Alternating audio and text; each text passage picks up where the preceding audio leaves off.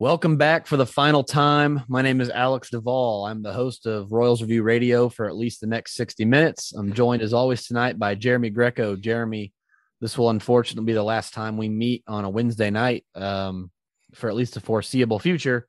I have really appreciated you coming on here.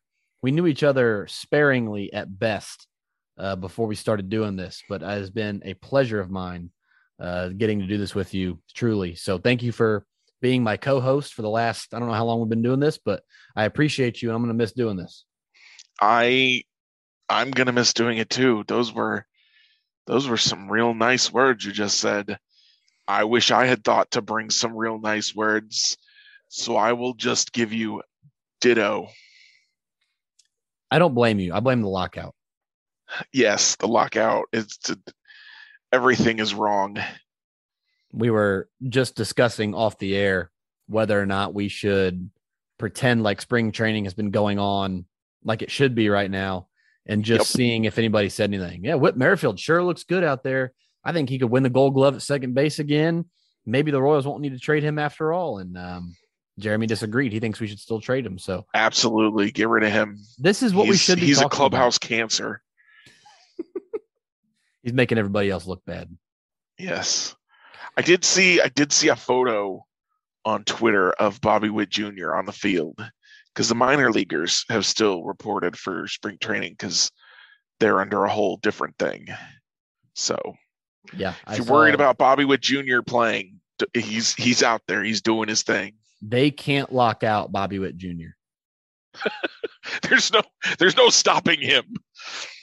He is inevitable. And the thing is, like the funny thing about it is no matter how many jobs they cut, no matter how many people they lock out, they can't stop Bobby Witt Jr. from playing baseball on April 5th, which is the best part about the lockout. Major League Baseball and Rob Manclown can do whatever they want, but they cannot prevent Bobby Witt Jr. from playing baseball. I wonder, could the end of Major League Baseball as we know it stop Bobby Witt Jr. from playing baseball? No, the Monarchs would pick him up. All right. I've got my Monarchs shirt on tonight. I was nice repping our other Kansas City baseball team while we're sitting here. I saw a tweet, Jeremy. It's a thread from a guy named Jack. I want to read you Jack's thread. Read me Jack's thread, please. He is entering his 7th minor league season. He wants everybody to know this is not political, and these are just the facts of his career. He was drafted in 2016. He went to rookie ball. There were 12-hour bus rides overnight where the only thing they were given to eat was peanut butter and jelly sandwiches. Oh, they got peanut butter and jelly sandwiches? Those lucky dogs. $480 every 2 weeks. I got paid more than that working at a grocery store. I'm not even lying to you right now. I get paid more than that teaching in Missouri. I worked as a grocery store cashier part-time, and I made more money than that. No pay in the off season. In 2017, I lived in a 2-bedroom apartment with 7 guys. It was unfurnished. We had air mattresses all over the floor. I've heard about stuff like this. I had a kid get drafted, went down to Arizona, 3-bedroom apartment with 6 roommates. 2 guys in each room, 2 guys in the living room, 1 guy in the kitchen. Last year he was in AAA. The kitchen is the best place for sleeping. No doubt under the about table. it. I think if you could sleep underneath the kitchen table, that would be your spot. I saw a photo of someone who was sleeping in a bathtub because they had filled up their apartment that much. That seems like a good deal because you could bathe and sleep in the same spot. And you got some privacy with a little bit of wall there of the tub. Pull a curtain over your bed. There you go. What are these guys complaining about? Curtain beds are like, that's rich people stuff right there. Get a fly or mosquito net on it. Last year, he started in AAA as a 2-time minor league all-star. He was set to make $12,000 for the entire season last year at AAA.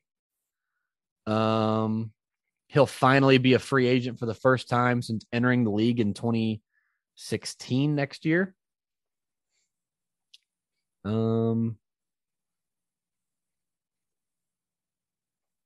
Hang on just a second. What was this? Hanging on. This point about? Oh, in Major League Spring Training, he got $1,500 a week for meal money. 1,500. Yeah, I didn't know they paid them in spring training, and They I didn't do think when they they're got in the anything. major league spring training. They get a better per diem. I remember reading Oh. about this, that they're I- dying to make major league spring training because they get a better per diem than if they do the minor league spring training. I did not know that. Let's see. So I've heard, this is not part of the thread, but I've heard stories of minor leaguers buying bags of chicken and rice, like the big Aldi or the big Costco bags, and eating the Wasteful same spending. If they would just budget better. if they would stop eating the avocado toast. Chicken and rice is a new avocado toast. I'm calling it. Basically, he talks about, like, something to the extent of, when you're working minor league baseball, you can't just leave on a weekend to go to a buddy's wedding, right? So he's like, you have all these commitments, you can't leave, you're working a full-time job, and you're not getting paid for it. So I just want people to, like, realize, like, when minor leaguers complain about getting paid, it's not like teachers complaining about not getting paid. Like, I teach, the pay is not good, but it's livable. Like, I live in I like own my own home. Like, it's not like like, it's not good, but the minor leaguers, like the people we're talking about here, are literally getting paid less than $10,000 a year to do their job. And this is what the CBA is about. Like, I hate listening to people, well, it's the billionaires and the millionaires. It's like, no, we're talking about billionaires and people making no money. Like, literally just enough money to pay for whatever housing they have to play baseball that summer. Go ahead. I want to know, and no one can give me this answer, obviously, but I want to know, how many superstars has baseball missed out on because guys couldn't afford to continue playing in the minor leagues? They had to retire and get a different job. How many? I guarantee you it's more than zero. I can tell you that much. And that's a shame, because Rob Manclown, I like that nickname, Rob Manclown's statements aside, running a Major League Baseball team is a very profitable enterprise. They could afford to pay these guys if they wanted to. Some teams do pay their minor leaguers, by my understanding. They do pay them a decent wage. Most of them do not. And they could. They absolutely could. They wouldn't even notice the money was missing, most likely. I mean, unless they're Scrooge McDuck diving into coins in their bank vault. I don't know. It's a foot lower than it could have been. Yeah. So, like, this penny pinching is costing teams good players. It just is. There's the guys who retire because they can't afford it. There's the guys who say, I'd rather play a different sport that's going to pay me better. There's the guys who just don't even try because they don't think they can make it through the minor leagues. There's just so much going on there, and it's just a shame. It's a big, big shame. And then we see, I don't know if you saw this, Alex, that the latest MLB proposal offers, or doesn't offer, it asks for permission to reduce the number of minor league players each team can have associated with their club. They said it's almost the whole team. It's currently 180, and they were talking about lowering it to something less than 150 possibly. So basically, the way that works, for anybody listening doesn't understand how this works, you have 5 teams stateside. Most teams, you can have 2 teams in the Arizona League. So let's say you have 4, you have low A, high A, double A, triple A, and 2 Arizona League teams. If you have 6 teams stateside times 30 players a team, that's 180. And so by dropping that number to 150, you are almost guaranteeing that the Arizona League can't have 30 guys each, or you're down to 1 team. Or let's say you only have 5 teams, that's 150 anyway. You still have guys on the IR. Like Brandon Marklin's a great example of this. I forgot Brandon Marklin was coming back this year. Brandon Markland was a reliever. He was in low A, got a little time in high A, if I remember correctly. Missed all the 2021 season due to an injury. Coming back, like the Royals would have to have had cut him if they drop it down to 150. The way it is now at 180, they can put Brandon Markland on the IR, put somebody else on a minor league roster, and play ball. This would essentially eliminate, in some ways, the ability to have an IR in the minor leagues. Not completely. That's a little disingenuous to say you wouldn't be able to have an IR, but it would eliminate how many guys you could keep on the IR is the way that I understand this working. It's like, and again, Jeremy, we were talking about this on the Royals Farm Report podcast the other night. We're talking about guys that make guys that make $8,000 a year. Yeah. Like most of these guys getting cut probably make $8,000 to $10,000 a year. So you talk not about even 30 a drop guys in an MLB team's bucket. No, you're talking about like half of a major league minimum salary player, $300,000 at most for all of them. For all 30 of these guys, yeah, $300,000 total, most at maximum. It's insane. And I don't know if you saw this. Dayton Moore actually has a quote from back in 2020 that I just saw the other day, talking about the minor leagues and talking about these guys. You know, we all know that there are guys down there that they're never going to make the big leagues. They might not ever make it out of rookie ball. And Dayton Moore thinks those guys are important. And if Dayton Moore thinks those guys are important, I'm going to listen. He's as many problems as I have with the way he's run the team. He knows more about baseball than I will ever. He's forgotten more about baseball than I will ever know, as much as I have a problem with some of his decision making. So I read this quote, and he basically says these guys that you've never heard of, that you will never hear of, if all you do is follow baseball. These guys, they never make it out of rookie ball, but they go home and they become high school coaches. They go home and they teach their love of the game to kids. And if those guys aren't going home to coach baseball, if they're just not even thinking about baseball because they couldn't even get to the rookie ball, even if they do want to go home and coach baseball and they don't have that rookie ball experience, they don't have that professional experience of more, more training, more techniques, just more thought about the sport of baseball, that's less that they can pass on to kids. And the less baseball that gets passed on to kids, the less kids, A, want to play baseball, and B, the less they will play baseball. And that just hurts the sport in the long run. Yeah, objectively, and that's where we were talking last night. And I don't want to repeat too much of last night's podcast, but we were talking last night about my only working theory is that they are like Major League Baseball is intentionally offering something so preposterous because they want the players to come off of something else. And then as soon as the players come off of X, whatever X is, they'll drop this proposal because the rest of it doesn't make sense. And actually, I saw somebody tweet today. It said something like Major League Baseball is begging a private company to come in and create a different minor league system, basically for players 18 to 25 or something. It's like, yeah, because they don't want to pay the money themselves. And the only problem with this is it takes pressure off of them to pay these guys. It takes pressure off of them to compete because, they came in and ran their own league and now we're having a hard time getting these guys to Major League Baseball. It's like everything they're doing is about money, I think.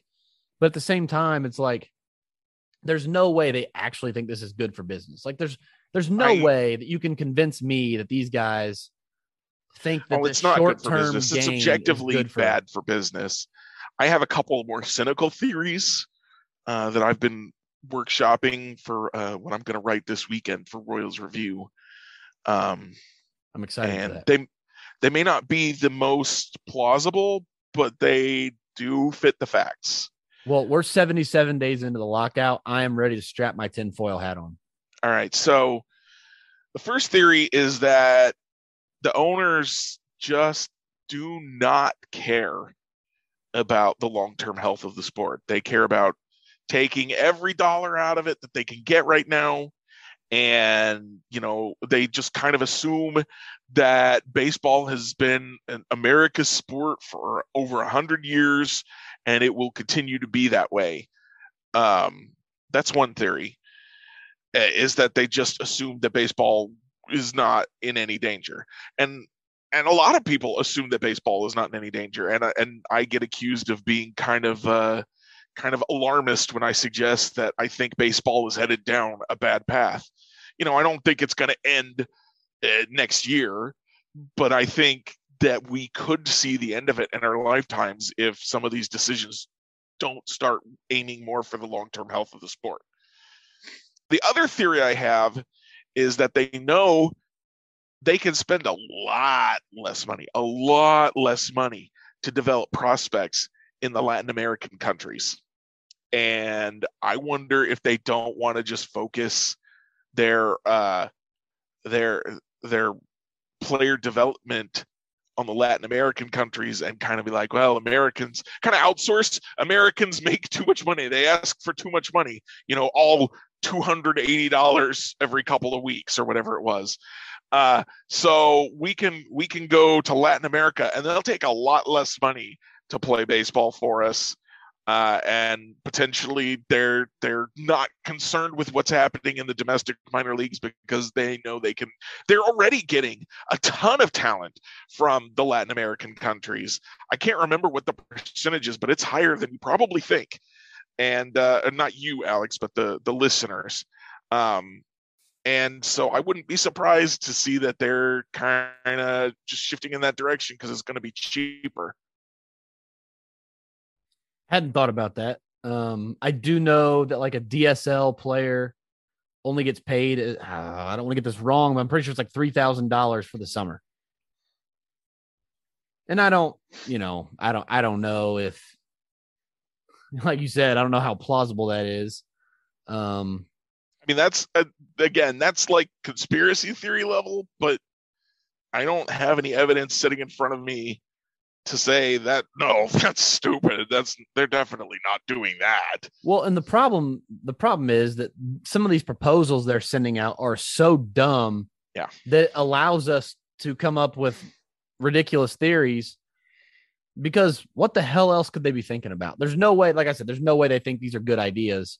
So then what is the alternative? And like you said, you've got some cynical, maybe some more sinister theories, but I at this point, I'll push back. Maybe they're going to try to outsource everything. I don't know how well that holds up personally, but the rest of it, I just, like, anything else you want to talk about, I'll listen to, because I don't know what else the owners could be doing. Like, I can't imagine, and this is probably a bad metaphor, but hear me out. All right. Let's say Tesla, before Tesla was really big and what it is now, Elon Musk comes to me. Let's pretend I'm a billionaire.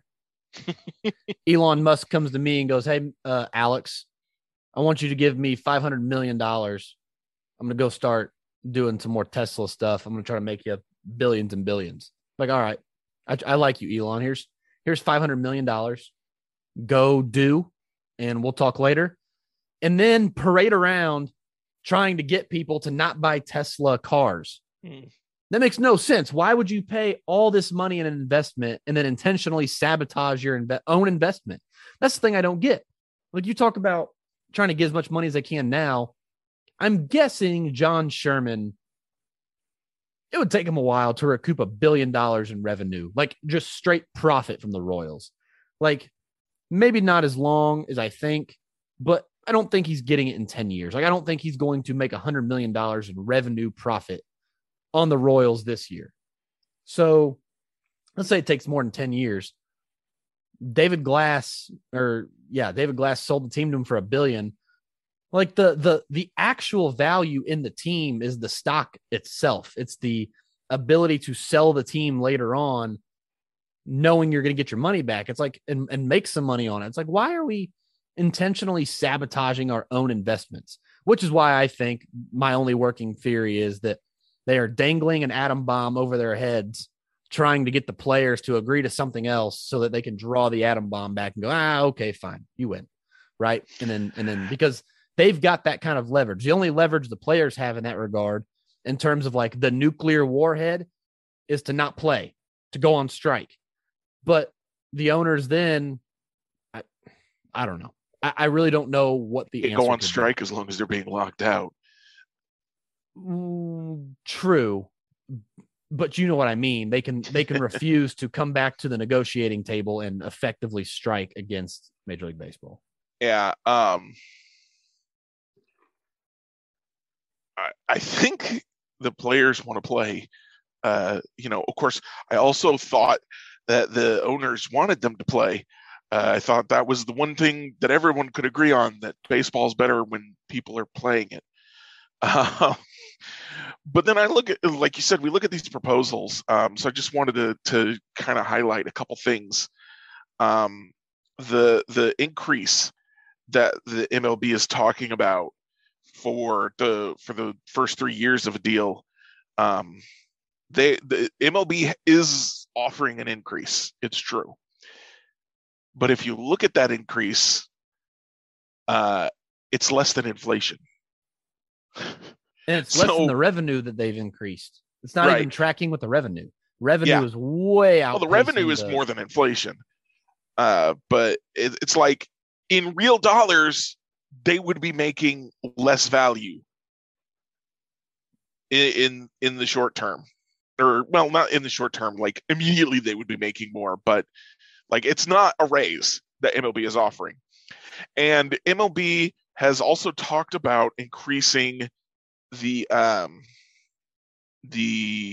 luxury tax threshold, but again, not keeping up with revenues, not really keeping up with inflation, and they want to increase the penalties for breaking the threshold. And the one thing the players do not want under any circumstances, this has been made clear for decades, the one thing they do not want is a salary cap. And now I've argued that that's a little short-sighted of them, that they should accept a salary cap in exchange for a salary floor, and actually tying it to the profits of baseball and making those public, so that we can see how much the owners are making, so that we can, the players are actually getting a defined percentage. But they don't want a cap at all. So already the luxury tax threshold's existence is already a threat. It is the biggest threat that they can imagine to what they want. And MLB sitting here saying, well, we're going to make it more of a cap and less of a threshold. It's going to be a harder cap. That's a non-starter, especially if they're unwilling to go to even approach what the players have been asking for as far as an increase in that threshold, because they're not really particularly close to reaching what the players are asking for that increase. And so it just kind of feels like MLB is sitting here saying, oh, so you don't like the current CBA? How about we give you a worse one? And that's just not any way to negotiate. Yeah, I mean, I don't have anything to add to that. I don't have anything to argue against it. I don't know. I am so perplexed by, like, okay, I think the players are probably, like, I think they're right. I think everything they're asking for is fair, but I also think in a negotiation, in any arbitration at all, right, there, you can't just leaps and bounds ahead of where you were. You got to make those baby steps. And I do think the players will have to come down from where they are, but the owners, just total lack of willingness to meet them anywhere in the middle. That's the thing, is you're 100% right. There's going to have to ultimately be a compromise. But right now, the players are saying, this is what in a perfect world, this is what we'd get. And the owners are saying, yeah, we're going to give you less than what you have now. And we're going to sit here and trash you in the press and say how greedy you are. And, oh, you won't allow us to have a federal negotiator because you're not really serious, and all this other baloney. And it's just, it boggles my mind because it takes two to compromise, absolutely, but we have no idea. Everyone wants to be like, well, both sides need to work harder. Okay, but at least the players are making like an offer that makes sense. Like, is it too high? Or is what they're asking for too much? Maybe, but at least it makes sense. What MLB is offering doesn't make sense. They're the ones in this scenario where they're failing to meet the criteria of it takes two. MLB has got to at least, I keep seeing this phrase, negotiate in good faith. And I hate to use that phrase because I feel like it's kind of a cliche, but that's where they've got to start. Is the MLB is not negotiating in good faith. They're just, we're MLB and you'll eventually cave, and so this is what we want, and we're going to get our way. And honestly, that kind of fits Rob Manfred's personality, right? He wants things his way, and if he doesn't get them exactly his way, that's a problem. Look at Ken Rosenthal. He wrote something mildly critical of MLB in 2020 and basically lost his job because of it.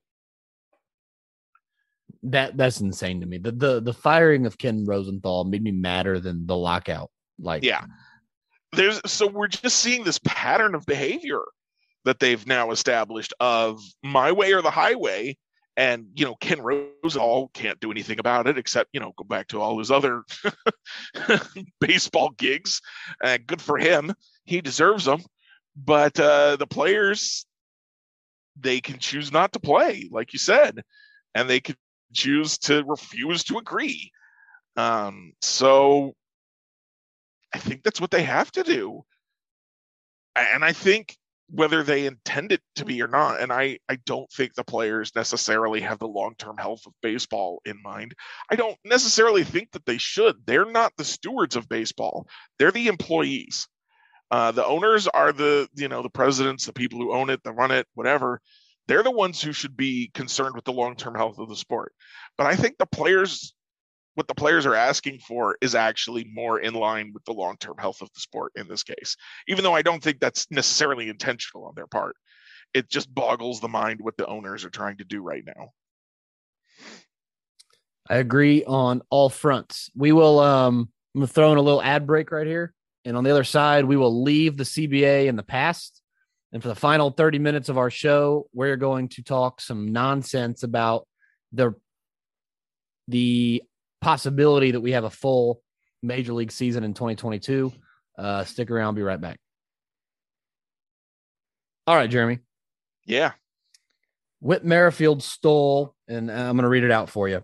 Yes, please. 34 bases, 45 bases, 20 bases, 12, which was like a 36 stolen base pace. Mm-hmm. Or no, 31 stolen base pace in 2020.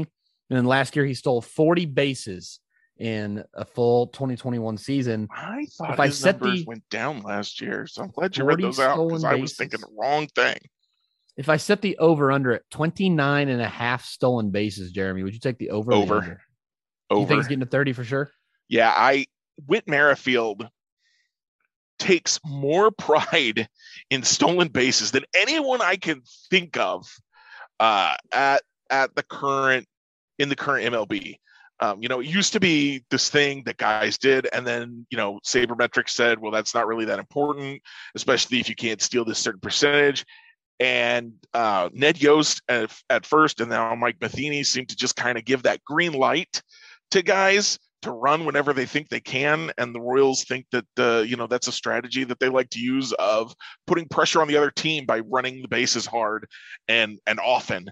And Whit Merrifield loves him some stolen bases. He thinks that's something he can provide value to the team since he doesn't have as much power as some of these other guys.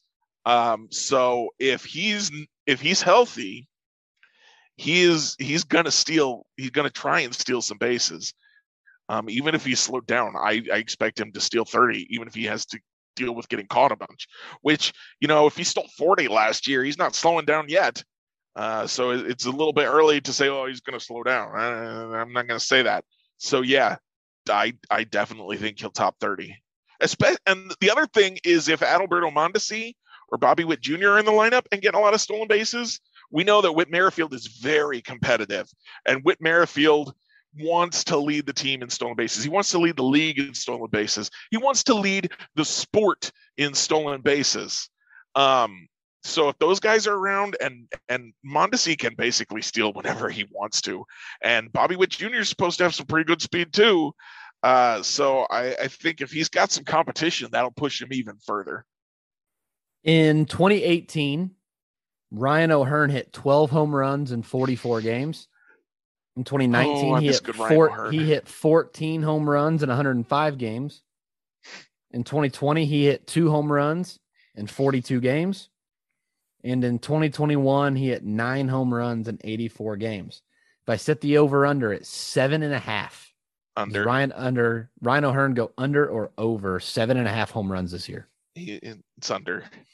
They can't keep playing him. They can't keep running him out there. I don't know what they're doing, offering him arbitration. That is in a world where MLB is making the CBA offers that they have made, offering Ryan O'Hearn, and I'm as big a Ryan O'Hearn apologist as you're going to find. Offering Ryan O'Hearn arbitration this year was the most bizarre decision in baseball, bar none. That's it. That's the one.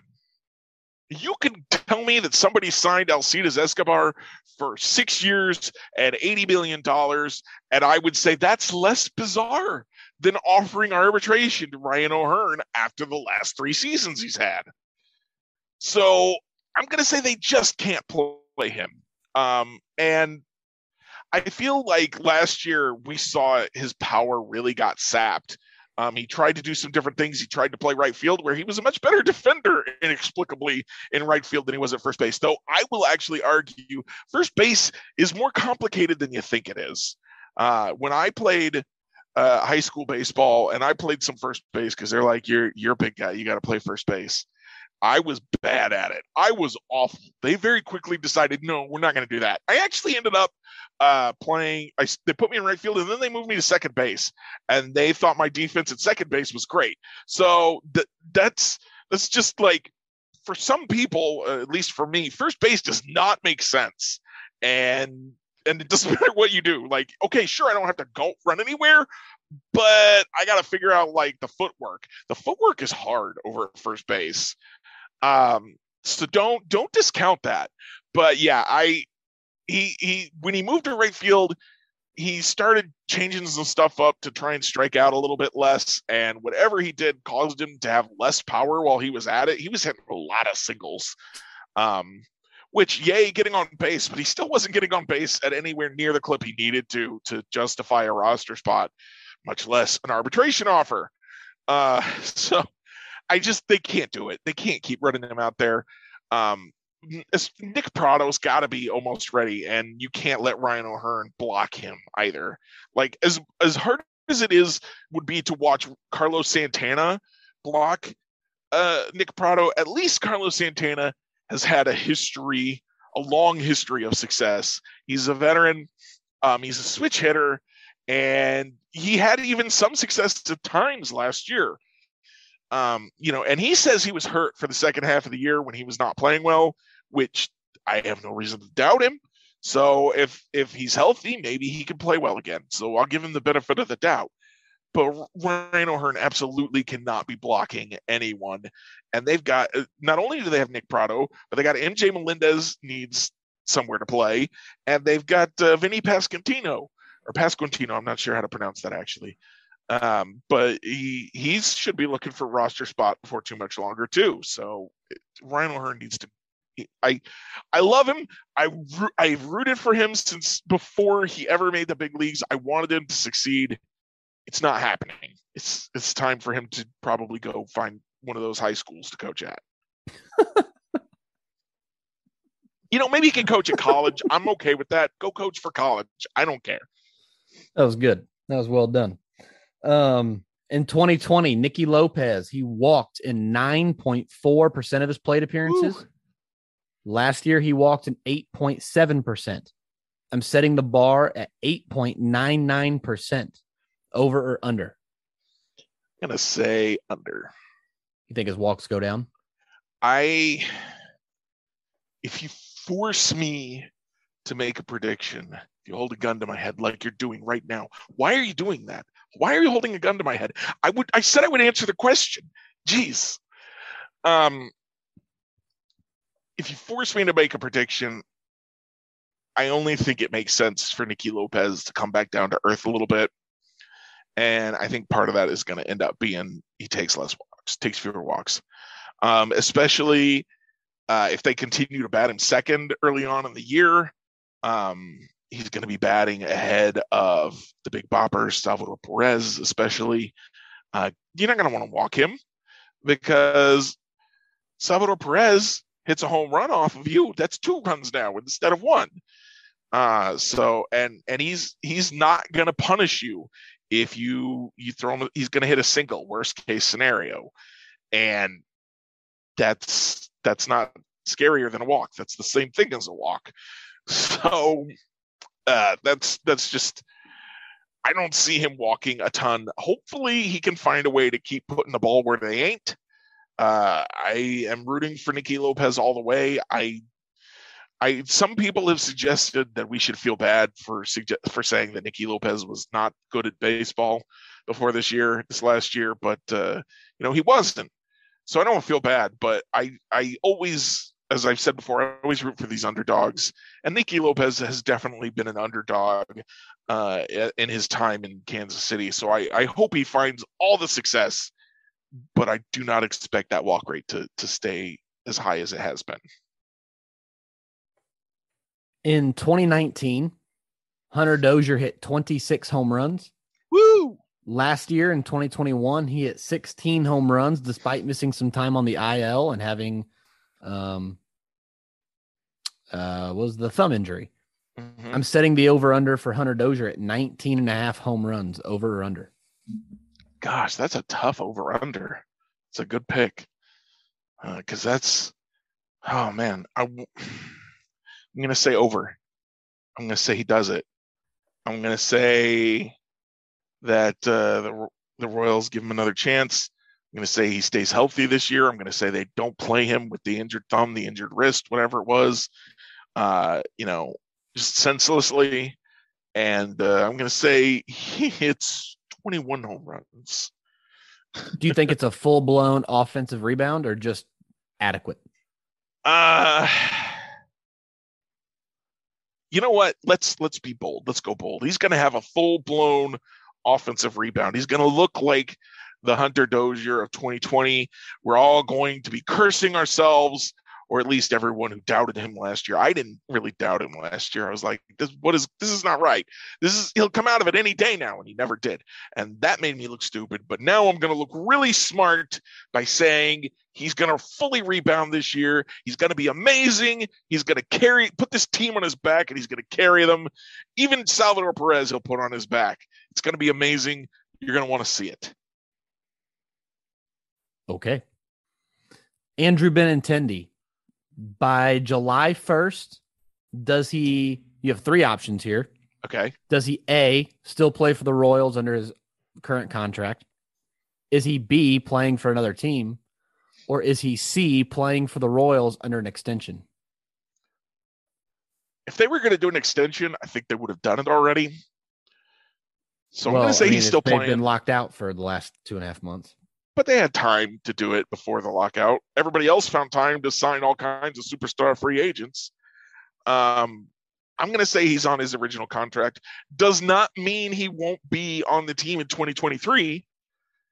Famously, they let Alex Gordon get all the way to free agency after 2014 and then gave him the biggest deal they'd ever given anyone. So, yeah, I think that he will still be on his current deal. But I would not count him out for the 2023 Royals. And there's no way they trade him. No way. You don't think so? No. You said that, and I just agreed with you. And even though I don't really agree with you, I don't know why I said that. I was looking at Michael A. Taylor's stats for the next question. I was like, wait a minute, what? I think Andrew Benintendi is one of those guys. He is one of Dayton Moore's guys, one of Mike Matheny's guys. They don't trade their guys. They just don't. Sometimes they give them, arbitration offers that make no sense. But well, if you have hunting land in Kansas City, you can get arbitration too.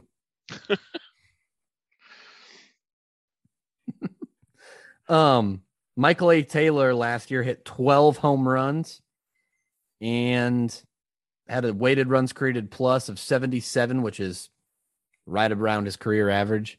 If I set the over under at 8.5 home runs and a weighted runs created plus of 75, you got to take the over or under for both.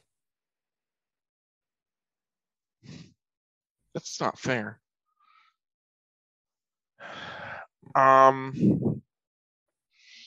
Because I don't think he's going to hit that many home runs, but it's because I don't think he's going to start the entire year.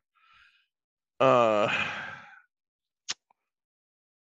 he could still get better than the WRC. All right, I guess I'll go over because it's probably wishful thinking to think that he won't start every game.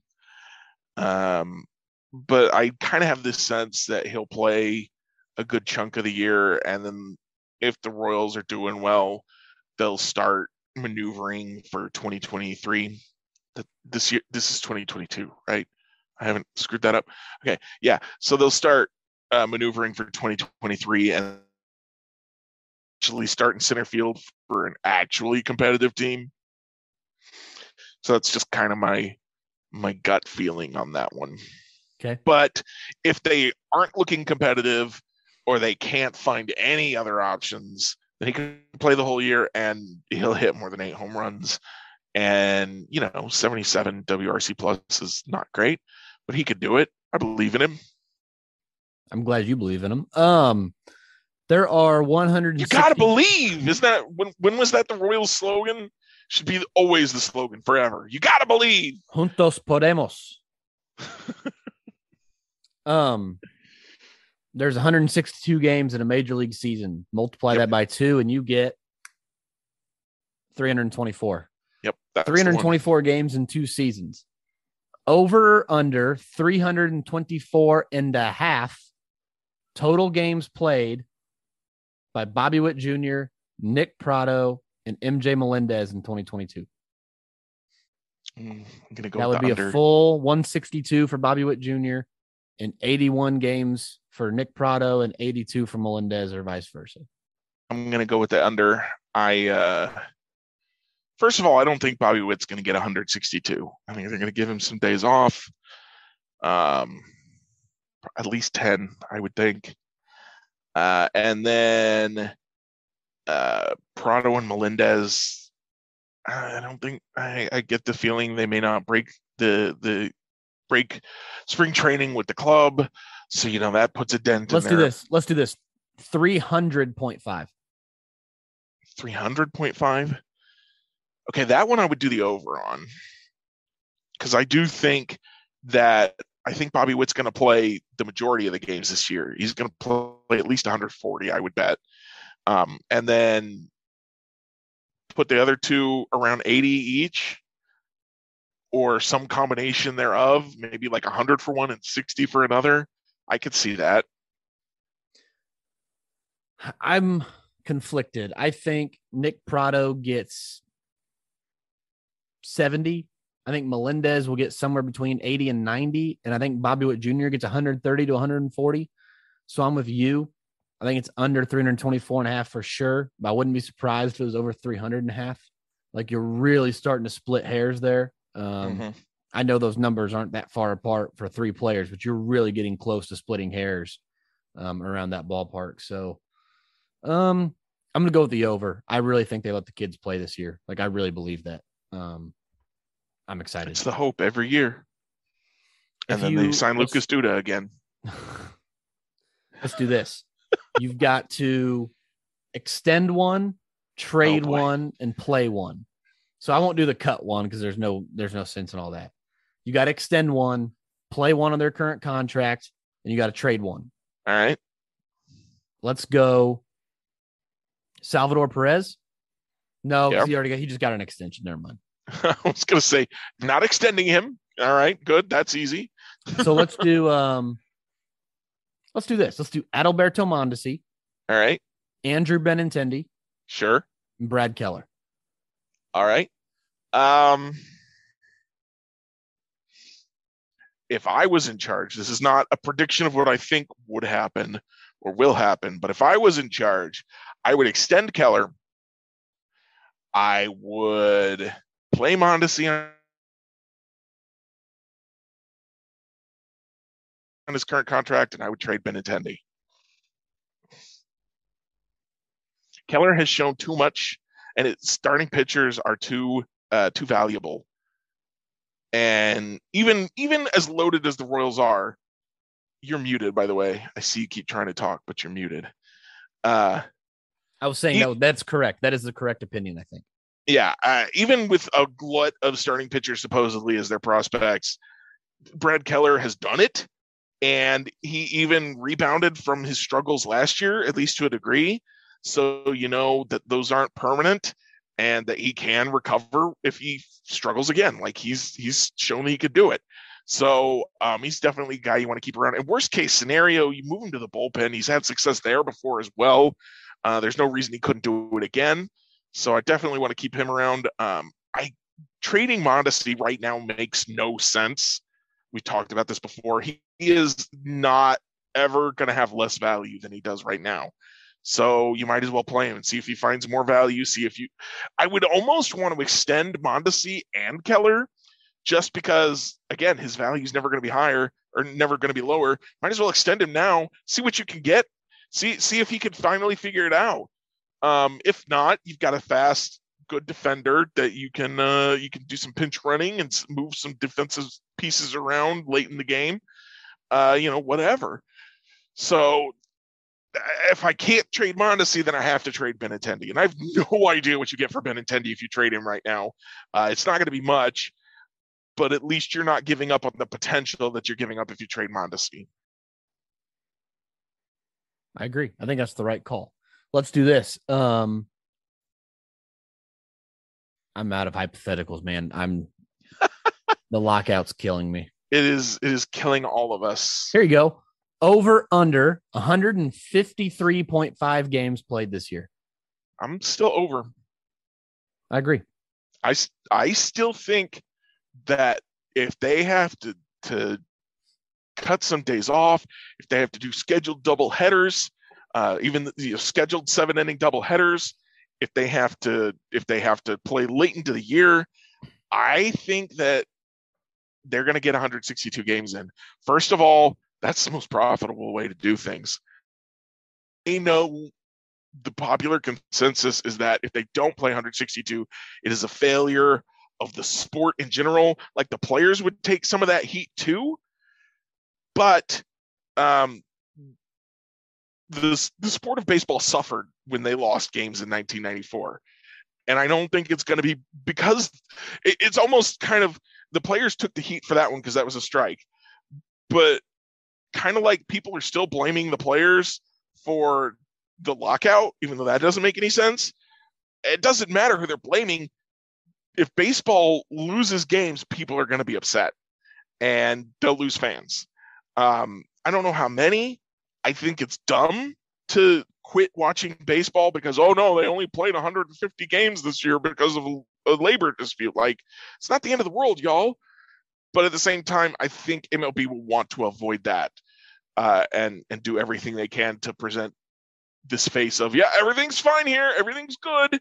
Keep watching. Keep giving us all your money. If you could shave your beard right now to end the lockout, would you do it? Yeah. I'm talking like with a razor, like all the way gone.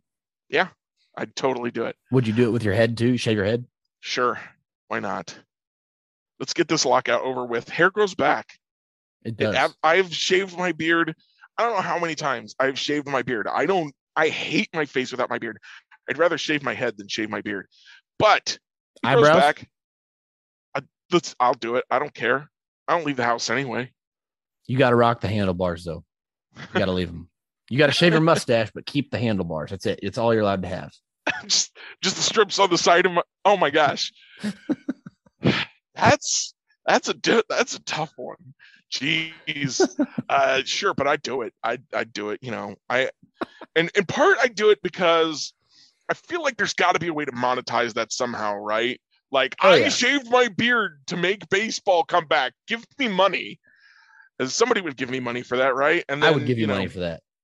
Maybe I could do a GoFundMe and maybe I could get some of that millions of dollars that they were going to give to the teachers. I thought you were going to say the truckers. I was like, oh God, are we going there? Not to the teachers. Everyone always talks about baseball players make too much money and the teachers don't make enough. And it's like, okay, so if we paid the baseball players less, would the teachers make more? I'm down. I am down. But I'm going to take that money. I'm going to shave my beard and I'm going to take your teacher money and I'm going to retire. See, if they ever start paying me a whole bunch of money, I'm getting the big chain and I'm playing walk-up songs every time I enter my classroom. Absolutely. Better I don't know why tight you're end. not doing that now. Do what? I don't know why you're not playing walk-up music every time you walk in the classroom now. I kind of do. Today I had to show the kids David Hasselhoff playing on the Berlin Wall in 1989. And then I showed them the Metallica concert in Moscow in 1991. They got a kick out of that. And I was sitting there jamming along with Metallica playing Enter Sandman to open up this concert in front of supposedly 10 million people showed up to this concert in in Moscow when the Soviet Union fell. I don't know if I buy that it was 10 million people, but Enter Sandman in front of 10 million people is pretty cool. Yeah. Nothing will ever be as amazing to me as David Hasselhoff. I've been looking for freedom. He is. Okay, so I grew up watching Knight Rider and Baywatch. David Hasselhoff was like the actor of my childhood. And my mom had a thing for him. He was your generation's Bob Saget. I guess. My mom had a thing for him. She was like, those long legs. And he had a talking car. So he was my hero too. And then I grew up and find out that he's like a major superstar musician in Germany. No one in the United States wants anything to do with his music. But in Germany, he is a big deal. Like, you do not understand. He is like their Taylor Swift. I don't know. It's crazy. And I watched a music video. Pulling up his video dancing on the Berlin Wall. Have you seen his music video for Jump in My Car? No.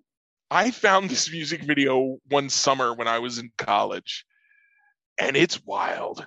I dare you and I dare anyone listening to this podcast, look up David Hasselhoff, Jump in My Car, watch that music video, and do not laugh. Do not laugh. Can you hear David Hasselhoff singing right now? I cannot hear him. Oh, you can't hear him? I can almost, like, every once in a while when it gets really loud, I can hear like there's a noise, but I can't hear him. My computer wasn't letting me play it without doing my microphone. I'm afraid if I do that, I'm going to lose it forever. But better tight end, Tony Gonzalez or Travis Kelce? Travis Kelce. Tony Gonzalez walked so that Travis Kelce could run. Tony G will always have a place in my heart.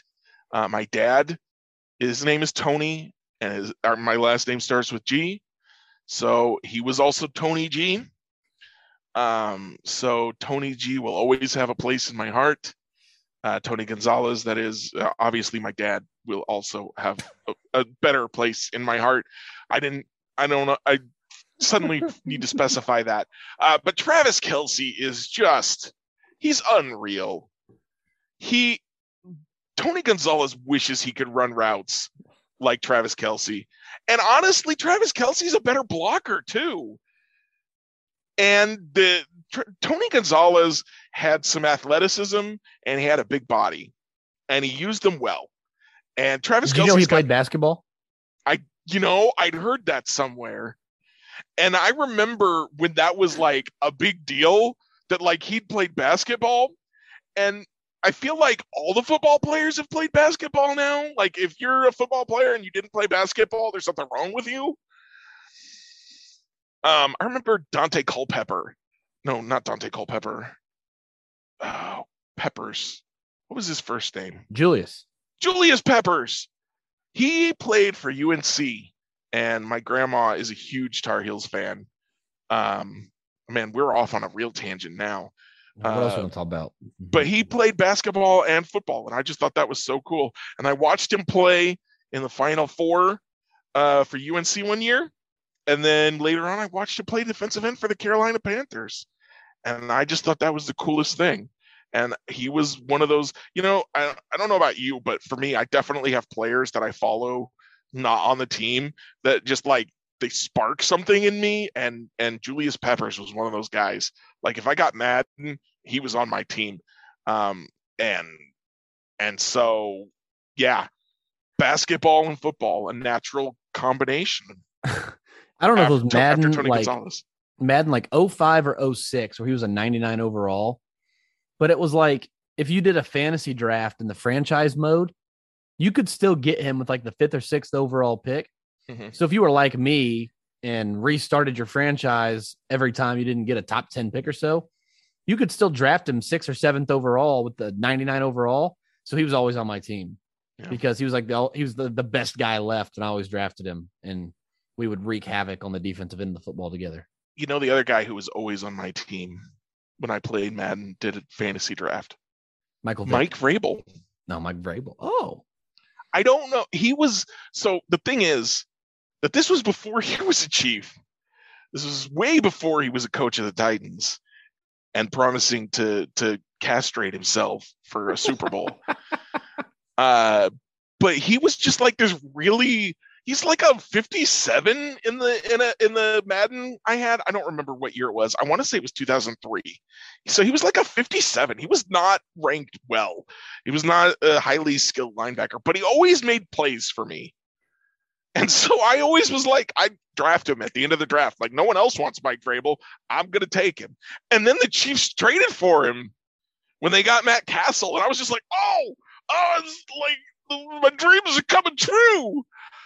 Is it a sick irony that it was Bernard Pollard who, I don't know if it was a dirty hit on Tom Brady, semi-dirty hit on Tom Brady, tears his ACL, and then we get stuck with his backup who wasn't that good? Like, was that like God playing tricks on the Chiefs? Karma. Yeah. He's like, hang on. He's like, I got a guy for you. I gotta grow him out in Texas, and I'll bring him to you. But like, he's coming. Just hang on. Just relax. He's coming. You just got to deal with Tyler Palko first. It's like, if you want Patrick Mahomes, you got to deal with Tyler Palko. I had to show my high school kids videos of Tyler Palko the other day. Remember the Hail Mary he threw? You had to. Well, they were complaining about the Bengals loss, and I was like, you guys don't understand. And so I showed them a video of Tyler Palko throwing a Hail Mary from the 50-yard line and it landing on the 5. Oh, gosh. It was so short of the end zone. I was like, the most frustrating part of that loss to the Bengals to me isn't the loss. Like, you can't go to the Super Bowl every year. They're already favored to go back again next year. So like, it's not like I'm sitting here ready for another playoff drought. But the worst part is that everyone is going on and on and on about how Joe Burrow is the best quarterback in the NFL right now. And I'm just like, first of all, no. Second of all, if it ain't Patrick Mahomes, I got at least 3 other guys that I'm going to put up here before Joe Burrow. The way people talk about quarterbacks in the NFL makes as little sense as offering Ryan O'Hearn an arbitration. Yeah, I'm going to bring that up one more time. I had to. It was right there. And with that, we may be wrapping up the Royals Review Radio podcast. I'm gonna miss doing this with you. I've had a lot of fun. I'm not gonna miss talking about Ryan O'Hearn. Are you not? No. Don't. I will call you, and I will just say Ryan O'Hearn, and I'll hang up. You know, I've lost a bet that essentially, I can't remember what it was exactly, but I bet. Oh, damn it! Who did I bet? Josh or Seth or somebody, that I would sit in the Diamond Club shirtless if both Ryan O'Hearn and Cal Eldred were on the opening day roster. And it looked, You're in trouble. Like, I don't know that anybody wants to see that. So I'm probably going to find a new way to pay that bet off. But I didn't think that was possible last fall. And now I'm just Yeah. like, I'm I don't want to of watch early on because I don't want to see that. I'm still kind of surprised Cal Eldred is still around. I shouldn't be, but I am. In Cuba, when I was there right before Trump got elected, maybe the year before. I don't know. I was in college still. In So Cuba, long if you ago. go into a bar in Cuba, when the baseball games are on, they like when Kendrys Morales is up for the Royals, whatever, Cuban player, they black out the channel. Like they won't show you Cuban players playing in America. It's obviously messed up, but I'm thinking about adopting that for Ryan O'Hearn. Like every time I'm watching a Royals game, if Ryan O'Hearn comes to the plate, I'm changing the channel for the next minute and a half, 2 minutes. Can't blame you. And anytime Cal Eldred comes out to the mound, I'm changing the channel. Can't blame you. That is twice in the last 2 nights where I've got allergies or a cold or I'm still getting over COVID. I don't know. I've went to take a deep breath through my nose, try to clear some airways, and I've missed the mute button before I did it. Like I tried to hit the mute button so I could take a breath. Buttons, they're sneaky. And I just whiffed and then took a great big nasty breath into the microphone. So if for some reason you're still listening to this, A, get some help. B, I apologize for that. I can't imagine. You're still listening to this. I'm just going to say I appreciate you. I do too. I appreciate I put a lot of oxygen and carbon dioxide into the words that I've spoken tonight. And I appreciate you, just accepting that. Our overlords at Vox Media appreciate that too. That's Vox with a V. All right. Well, I have no idea what to tell you about the Royals Review Radio podcast. I'm sure Max is looking for someone to take it over. I appreciate everybody at SB Nation and Royals Review for letting me do this. I appreciate you, Jeremy, for co-hosting this show with me. I have no idea what is left. For anybody who's wondering, I'm going to be spending a lot more time on the Royals Farm Report podcast as we transition into a new era of the Royals Farm Report podcast. So follow us at Royals Farm on Twitter. Keep up. We will be doing more podcasts. It'll be a couple weeks. There will be more Royals Farm Report podcasts. It's going to be a little bit. So there will be more of those. You will still be able to hear these golden pipes on your Apple Podcasts /Spotify /YouTube here coming up pretty soon. So there'll be an announcement about that later on. I've got a face for radio, so I'm not sure how I feel about the whole video podcast thing, but whatever. Follow. I'm at Royals Farm. Jeremy is over there at Hokius. That's Hokius. Jeremy, for the final time, thank you, sir. I appreciate you. Been a lot of fun. Ditto. We'll see you guys never. Thanks for listening.